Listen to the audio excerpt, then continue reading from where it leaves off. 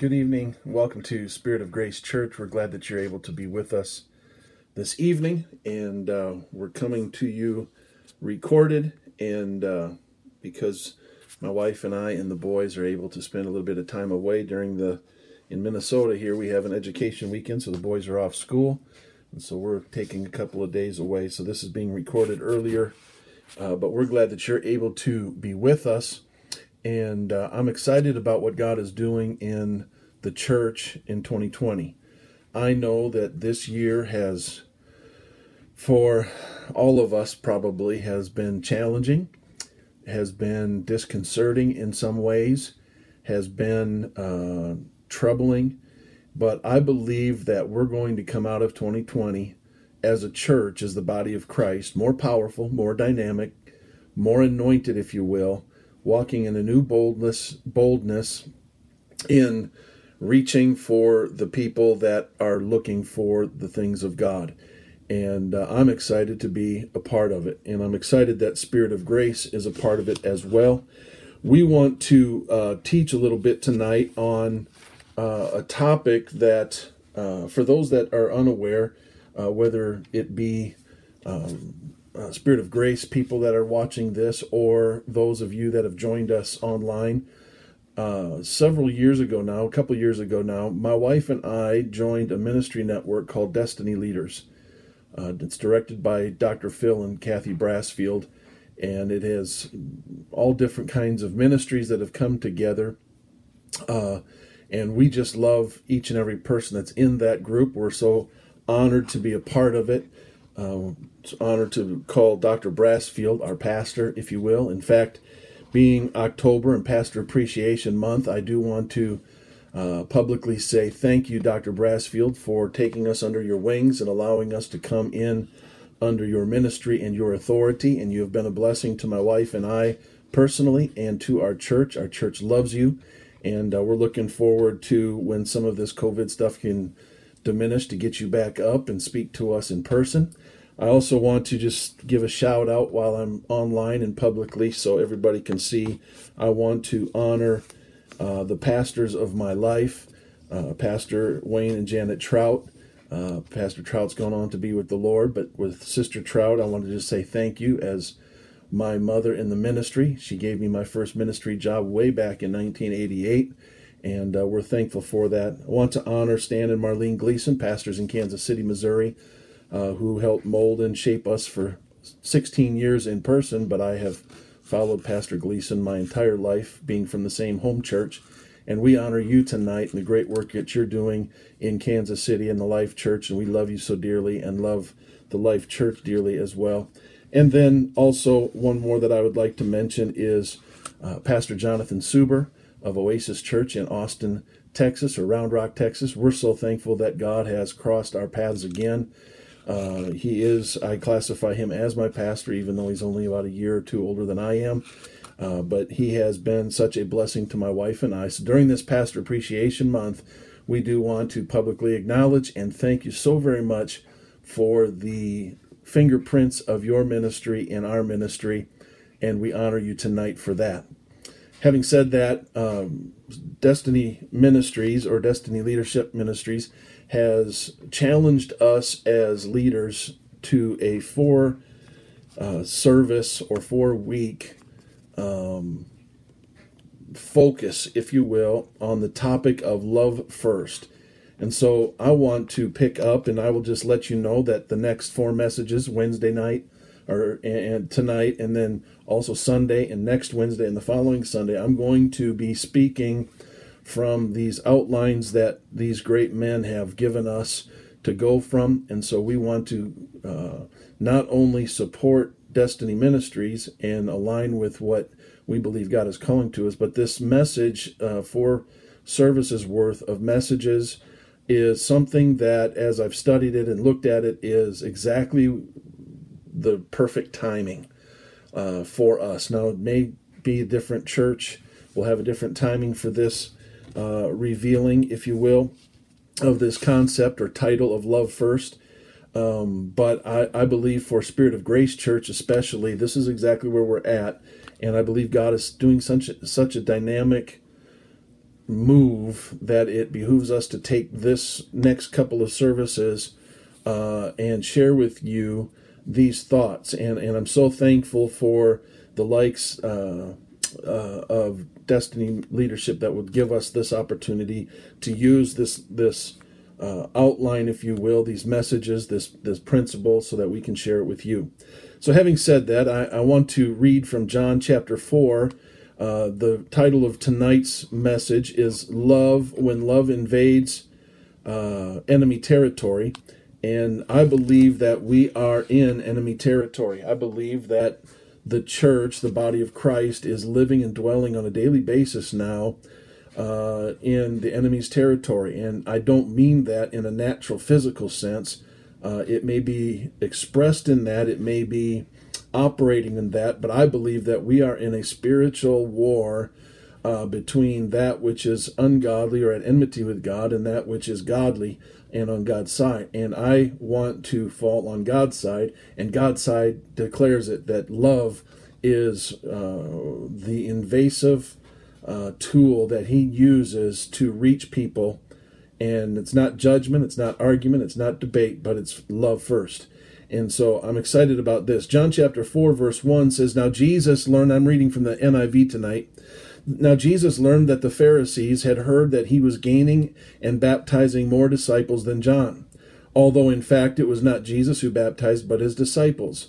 So he left Judea and went back once more to Galilee. Verse number 4, Now he had to go through Samaria. And I will just say, just here, interrupt a minute. In the King James Version, it said he must needs go through Samaria. He had to go through Samaria. Number 5, so he came to a town in Samaria called Sychar, and near the plot of ground that Jacob had given to his son Joseph.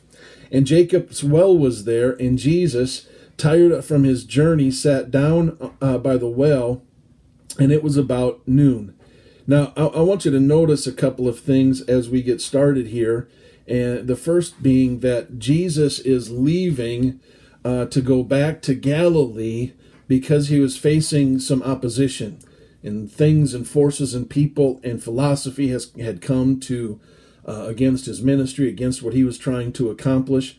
And so the success that he was having, because they saw that he was gaining disciples, he saw that they were baptizing, and so because he was being successful in what he was deciding to do in the ministry that he was deciding to go forward in, he was facing opposition by the Pharisees, which lets me know that when we are facing opposition from the enemy, it's likely because we're doing something right.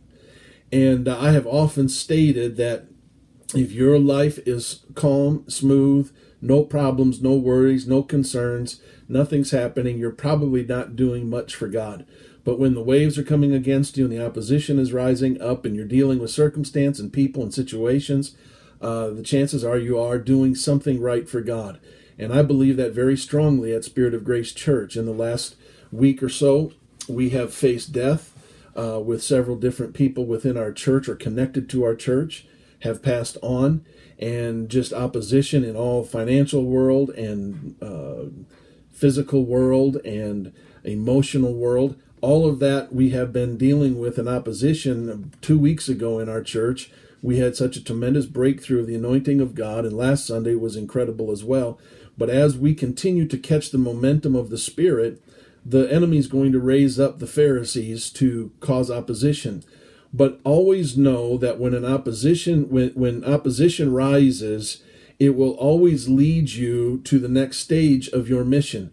It will always open up the door. Your opposition, let me put it to you the way Joseph said in the Old Testament, that which you have meant for evil, God has meant for good. God will take your opponent, the enemy of your spirit, the enemy of your soul that's rising up against you, and he will use him to open up the door into the next stage or the next part of your mission. And I believe that the adversary is going to lose out again here at Spirit of Grace Church, because I believe that the opposition is opening a door to another move of the Spirit of God. If Jesus would have stayed in Judea, he would have never encountered the woman at the well that we're going to talk about here in a few minutes. I mentioned in verse 4, it said that he had to go through Samaria, or he must needs go through Samaria. Technically, that's not correct. Spiritually, it is. Technically, in fact, in practice, Jews didn't go through Samaria. To go from Judea to Galilee, most often Jews would skirt the border of Samaria and go all the way around, literally at least doubling, if not more, the length of the trip, just so that they wouldn't have to go through that region. And they did that because they actually despised the Samaritans. And they fought against the Samaritans as much as they could and argued with them and debated with them. And so Jesus, by saying that he had to go through Samaria, we don't see the in-between lines and conversation between Jesus and his disciples, but I just have to imagine, because the disciples were as human as we are, I just have to imagine that the disciples had to question, either in their minds or their hearts or amongst one another, what is he talking about? We never go through Samaria. We always go around. It's not the way we do things. It's not the practice. It's not the tradition. It's not the way that we've always done it, so we're going to try to do something different. Jesus said, I've got to go through Samaria. What Jesus was really saying was, there's an appointment for me. Somebody's waiting for me in Samaria, and particularly in the town called Sychar. There's somebody that Jesus saw in the Spirit, that there was somebody waiting on him, and he was not going to be deterred from meeting with this individual. And Jesus shows us by doing that there's no place in the kingdom of God for racial, social, or any other kind of prejudice in his kingdom. We live today in a social unrest, a pandemic unrest, a racial unrest atmosphere, but it's up to you and I as the church, as the followers of Christ, to follow the example of the Lord and rise above it and go beyond it. And it doesn't seem like Jesus would have to do anything, really. He's God manifest in the flesh. He doesn't have to do anything, but in his spirit, he saw somebody that he wanted to meet. His mission compelled him. What he was trying to accomplish drove him through Samaria. The encounter with a woman was not happenstance. There was that divine appointment. There was a divine necessity. And I believe that God is trying to set up divine appointments for each one of us as we follow Christ, so he will lead us to the person that he's wanting us to talk to the mission, if you will. In fact, Jesus told Zacchaeus, I must go to your house today. It's necessary for me to go to your home. In other words, Jesus did things based off of the need that was at hand. In Luke 9, Jesus actually tells his disciples that he must go to Jerusalem and suffer many things. He had to go to Jerusalem because he knew his time was at hand. That mission that compelled him to the cross also was the same mission that compelled him to go through Samaria. It was the same mission that compelled him to go to Zacchaeus' house. It's the same mission that compelled him to reach you where you were at and to reach me where I am at. And if we are going to be led of the Spirit, and we are going to be filled with the Spirit, and if we're going to be Christ-like, which is the mission statement of our church, then we must do the same. We must be compelled to do and fulfill the mission that God is calling you and I to. And so my desire tonight, I want to live in that way. I want to live my life as if I was on a mission from God, where the love of God compels me to move, to act, to speak, to care, to do all kinds of things for him. My desire tonight is that I would have in me the have-to spirit. I have to meet this need. I have to preach. I have to share. I have to pastor. I have to declare. I have to let people know how good God has been in my life and how good he wants to be in their life. I have to, it's like Jeremiah, I believe it was, that said, it's like fire shut up in my bones. I've got to get that out. We live in a world that is dominated with needs. And I have the one in my life that knows how to provide those needs. His name is Jesus. And I've often told people, and it's been a declarative statement in our church now for a while, it's not our responsibility to tell people how to get to heaven. It's our responsibility to tell people how to get to Jesus. And if I can introduce them to Jesus and help them in their relationship with Jesus and answer questions about Jesus, Jesus is going to take care of the heaven issue with them. I'm more concerned with being compelled to love like Jesus loved and serve like Jesus served.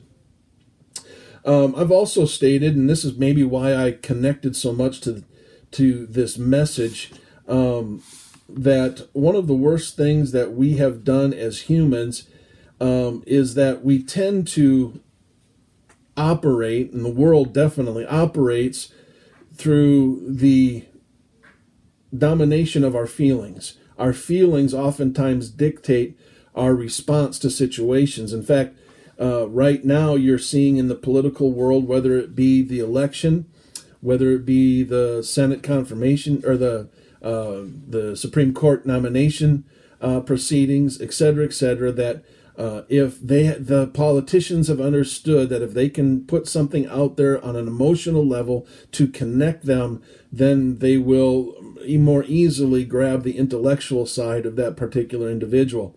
We're dominated by our feelings. The problem with that is feelings or emotions are operated not on an intellectual level, but on a heart level.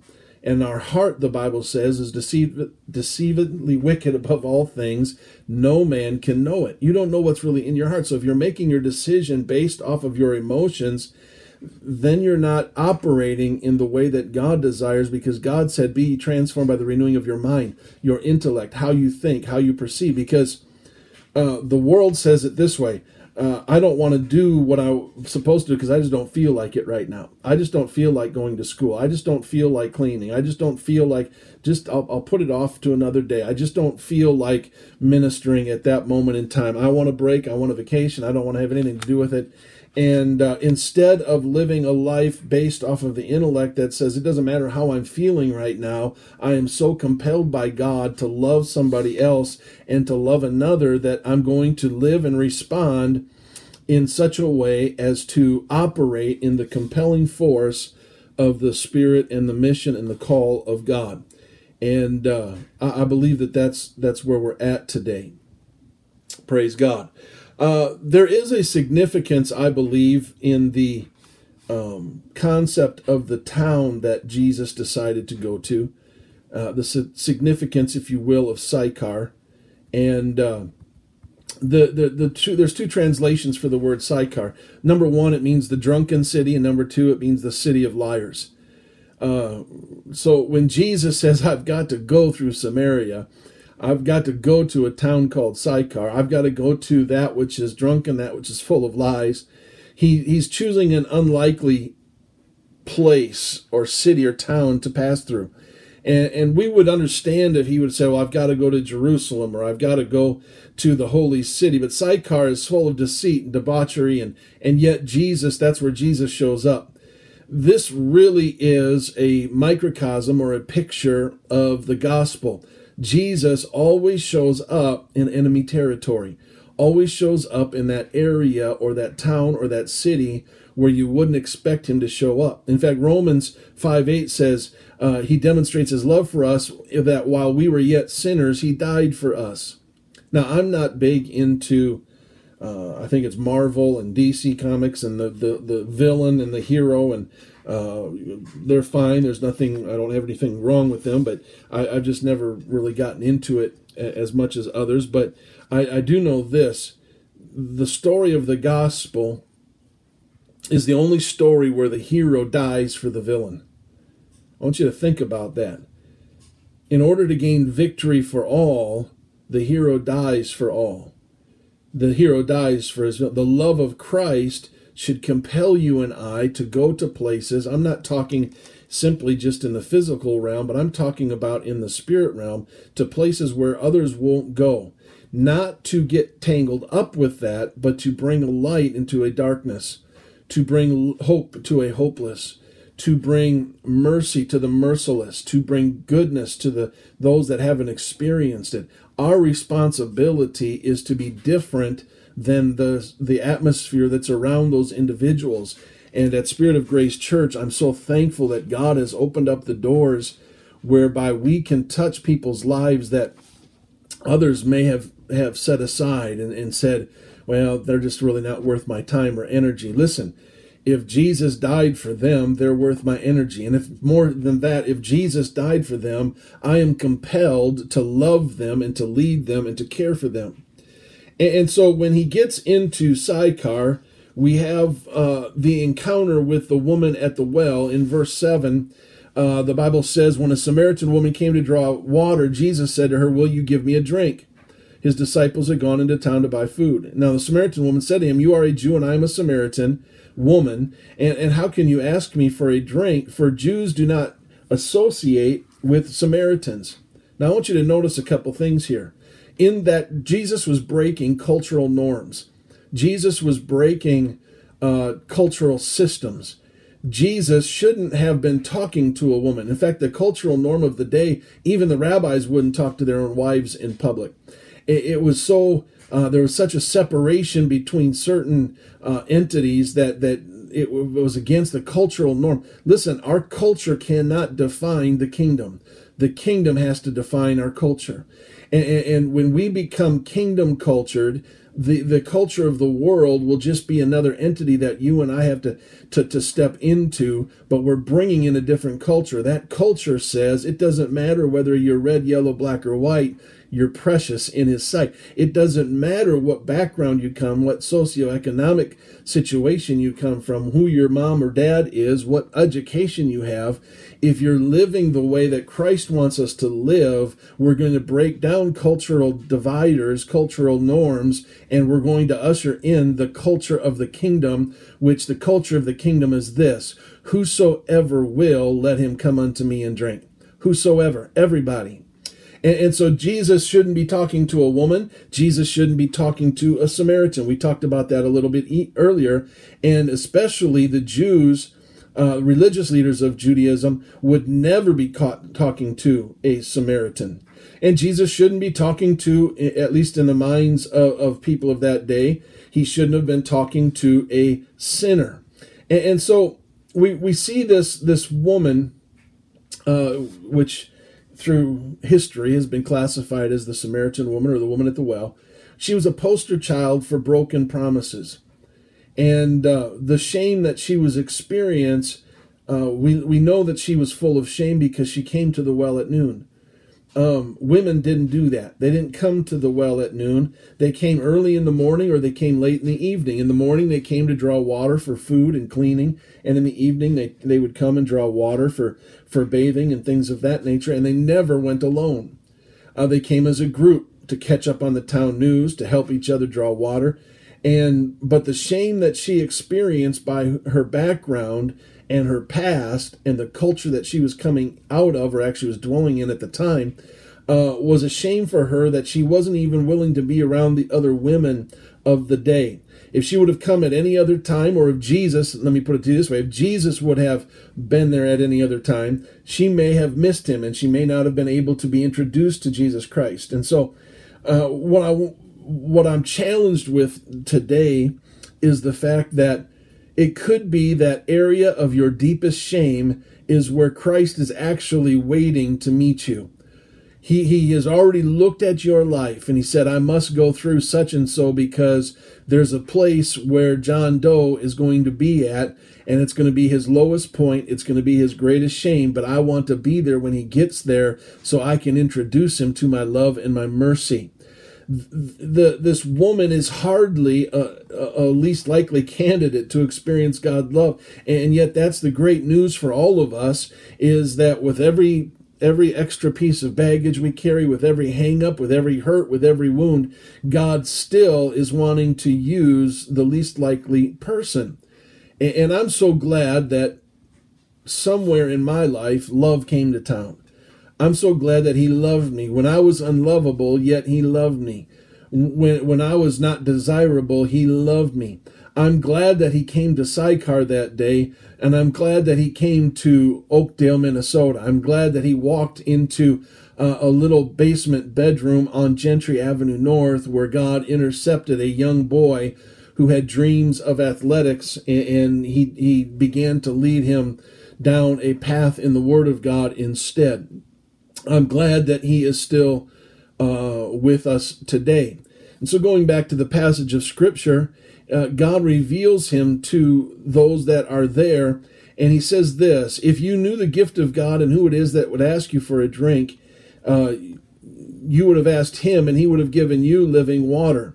"Sir," the woman said, "you have nothing to draw with, and the well is deep. Where can you get this living water? Are you greater than our father Jacob, who gave us the well and drank from it himself, as did also his sons and his livestock?" And Jesus answered, "Everyone who drinks this water will be thirsty again, but whoever drinks the water I give him will never thirst. Indeed, the water I will give them will become in them a spring of water welling up to eternal life." And the woman said to him, "Sir, give me this water so that I won't get thirsty." I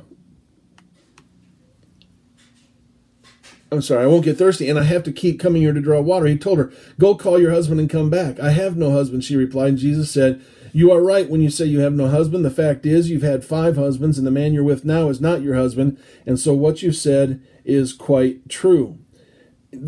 I find in this passage, and I'm getting ready to be finished here tonight, but I find in the passage that there's 2 different kinds of wells, especially in those biblical days, and there's really there's a well and a cistern. There's a well that would be tapped into the aquifer of the earth and would constantly have water, and then there was a well that was classified as a cistern that would gather any rainwater that would gather, and it was basically a hole in the ground that would gather the water and fill up from time to time, but it was required to have the rain. It wasn't springing up from underneath. And archaeologists have discovered that Jacob's well that was here in Sychar was not connected to the aquifer, but only held rainwater and runoff water and things of that nature. And that's why not only did she have to come back because she would get thirsty, but she would have to come back because the well would run dry and they'd have to wait for the well to fill back up. Listen, what Jesus was offering was the fact that not only, she's going to get thirsty again, but she was going to have a well with her, and she wasn't going to have to wait for the well to fill back up. She wasn't going to have to wait for the rain. She wasn't going to have to wait for the water runoff, but that there would be a water that comes from the inside and would bubble up over her, and it would be a living river of water flowing from her soul. And I believe tonight, and I agree with this message, that the well does symbolize the broken Samaritan's life. She repeatedly found herself at the well, not only because she needed the water, but because she had to continually check the well to make sure that the water didn't run dry in the well, so that she had something to do. She was looking for something to satisfy her natural. She was looking, when she would get thirsty, when she needed to be cleansed, when she needed to do whatever, she needed to be able to have this water. And yet at the same time, she's wanting a quick fix, if you will. She's wanting in that moment just to give me just enough to get by till the next deal. See, part of the reason that we don't operate the way that Jesus sometimes operates is we've become like the woman at the well, in that just get me to the next service. Just get me enough drink, if you will, on Sunday so that I can get back to Wednesday. And give me enough on Wednesday so that I can get back to Sunday. And we live in what I call episodic or episodes of life, and those episodes are divided. And instead of looking at our life as one big picture, and that on Monday the wells can be just as full as on Sunday, and on Tuesday and Thursday, and it's 24/7, 365, we have the availability of having the well of living water springing up in us. And Jesus doesn't give us quick fix. He gives us eternal life. Well water that is not attached to an aquifer, that's more like a cistern, they run dry. But living springs, or that which is connected to an aquifer, doesn't. And everything else does. Jesus does not run dry. He never runs short. He never runs out. He will always have what you need and what I have, and what I have need of. And here's the thing. You and I have to live in such a way that we are so close to Jesus, and we are so interconnected with him, and our hands are tied to his hands, and our feet are tied to his feet, and our senses are tied to his senses, that we can operate our lives in reflection of who he is 24/7, 365, in such a way that when others are looking for living water, we don't have well water. There's too many churches, there's too many Christians, there's too many philosophies out there that provide well water that you always have to come back. But Jesus is wanting to give us and give those that don't know it yet water that never runs out. Provision that never runs out, love that never runs out, mercy that never runs out. He's wanting to give us that kind of a spirit to operate through us, in us, and through us so others can see him. And so because Jesus decided to love first, this woman would never again experience thirst in the spirit. She may have had to go back and get a glass of water, but she never had to She was able to have the springs of living water, which we know in John 7 refers to the Holy Spirit that Jesus was going to impart to those that followed him. Jesus was aware of her background. He was aware of her divorce. He knew that she was living with a man whom she was not married, but he loved first. Can I just tell you that the body of Christ, the church, if you will, should be a messy group of people? It should not be clean. I've heard the analogy, it's a hospital, not a museum. Hospitals are bloody. Hospitals are messy. Listen, I want whoever will to come and be a part of the church of the living God.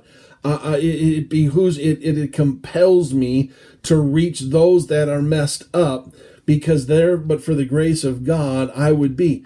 And because of their mess up, that's the place where Jesus is wanting to get a hold of them. And so I cannot disregard those that are hurting, those that are suffering, those that are messed up, those that are trying to fill their lives with things to satisfy them, even though they're filling it with the wrong thing. I believe that Jesus is calling the church in this last day to love first, to enter into enemy territory, if you will, whether it be through prayer, but also through the aspect of revealing the love of Christ and revealing that love through our love towards another. What if you and I decided to love people before we judged people? God could never love that person. He's done so much. Listen, it doesn't matter who you are. God's loved them. It doesn't matter what they've done. God loves them. Now, does he tolerate? Does he allow us to live the way we used to live? No, he wants to change us and transform us. He wants to sanctify and cleanse us, but he'll receive us however we come. And if the church decided to offer the living water before we condemn them by their present living, how much more effective would we become in reaching those that nobody wants? There's nobody that has any desire to go before a judge, whether it be a judge of character, whether it be a judge of actions, whether it be a legal judge. Nobody wants to be judged. And so if people are feeling the judgment before they feel the love, listen, number one, Jesus didn't do that. His judgment was strong. His judgment was righteous. His judgment was there. But he showed love first in the fact that he died for us and took the judgment and the penalty of the judgment upon himself on the tree of Calvary. And so what if we were known more for our hope than our hostility? What if we cared for all of the things that are around us instead of just canceling them? Listen, we've got to be the kingdom of God. And the Bible declares all through the scripture that love not only is of God, for love is God. So the only way that you're going to be able to operate, and I'm going to be able to operate in the kingdom of God, is if we declare and show love. I'm excited about this series. I'm excited because I believe that it's time for the love of God. My father-in-law's, who passed away this past year, he used to have a testimony. I'm thankful for the love of God shed abroad in my heart by the Holy Ghost.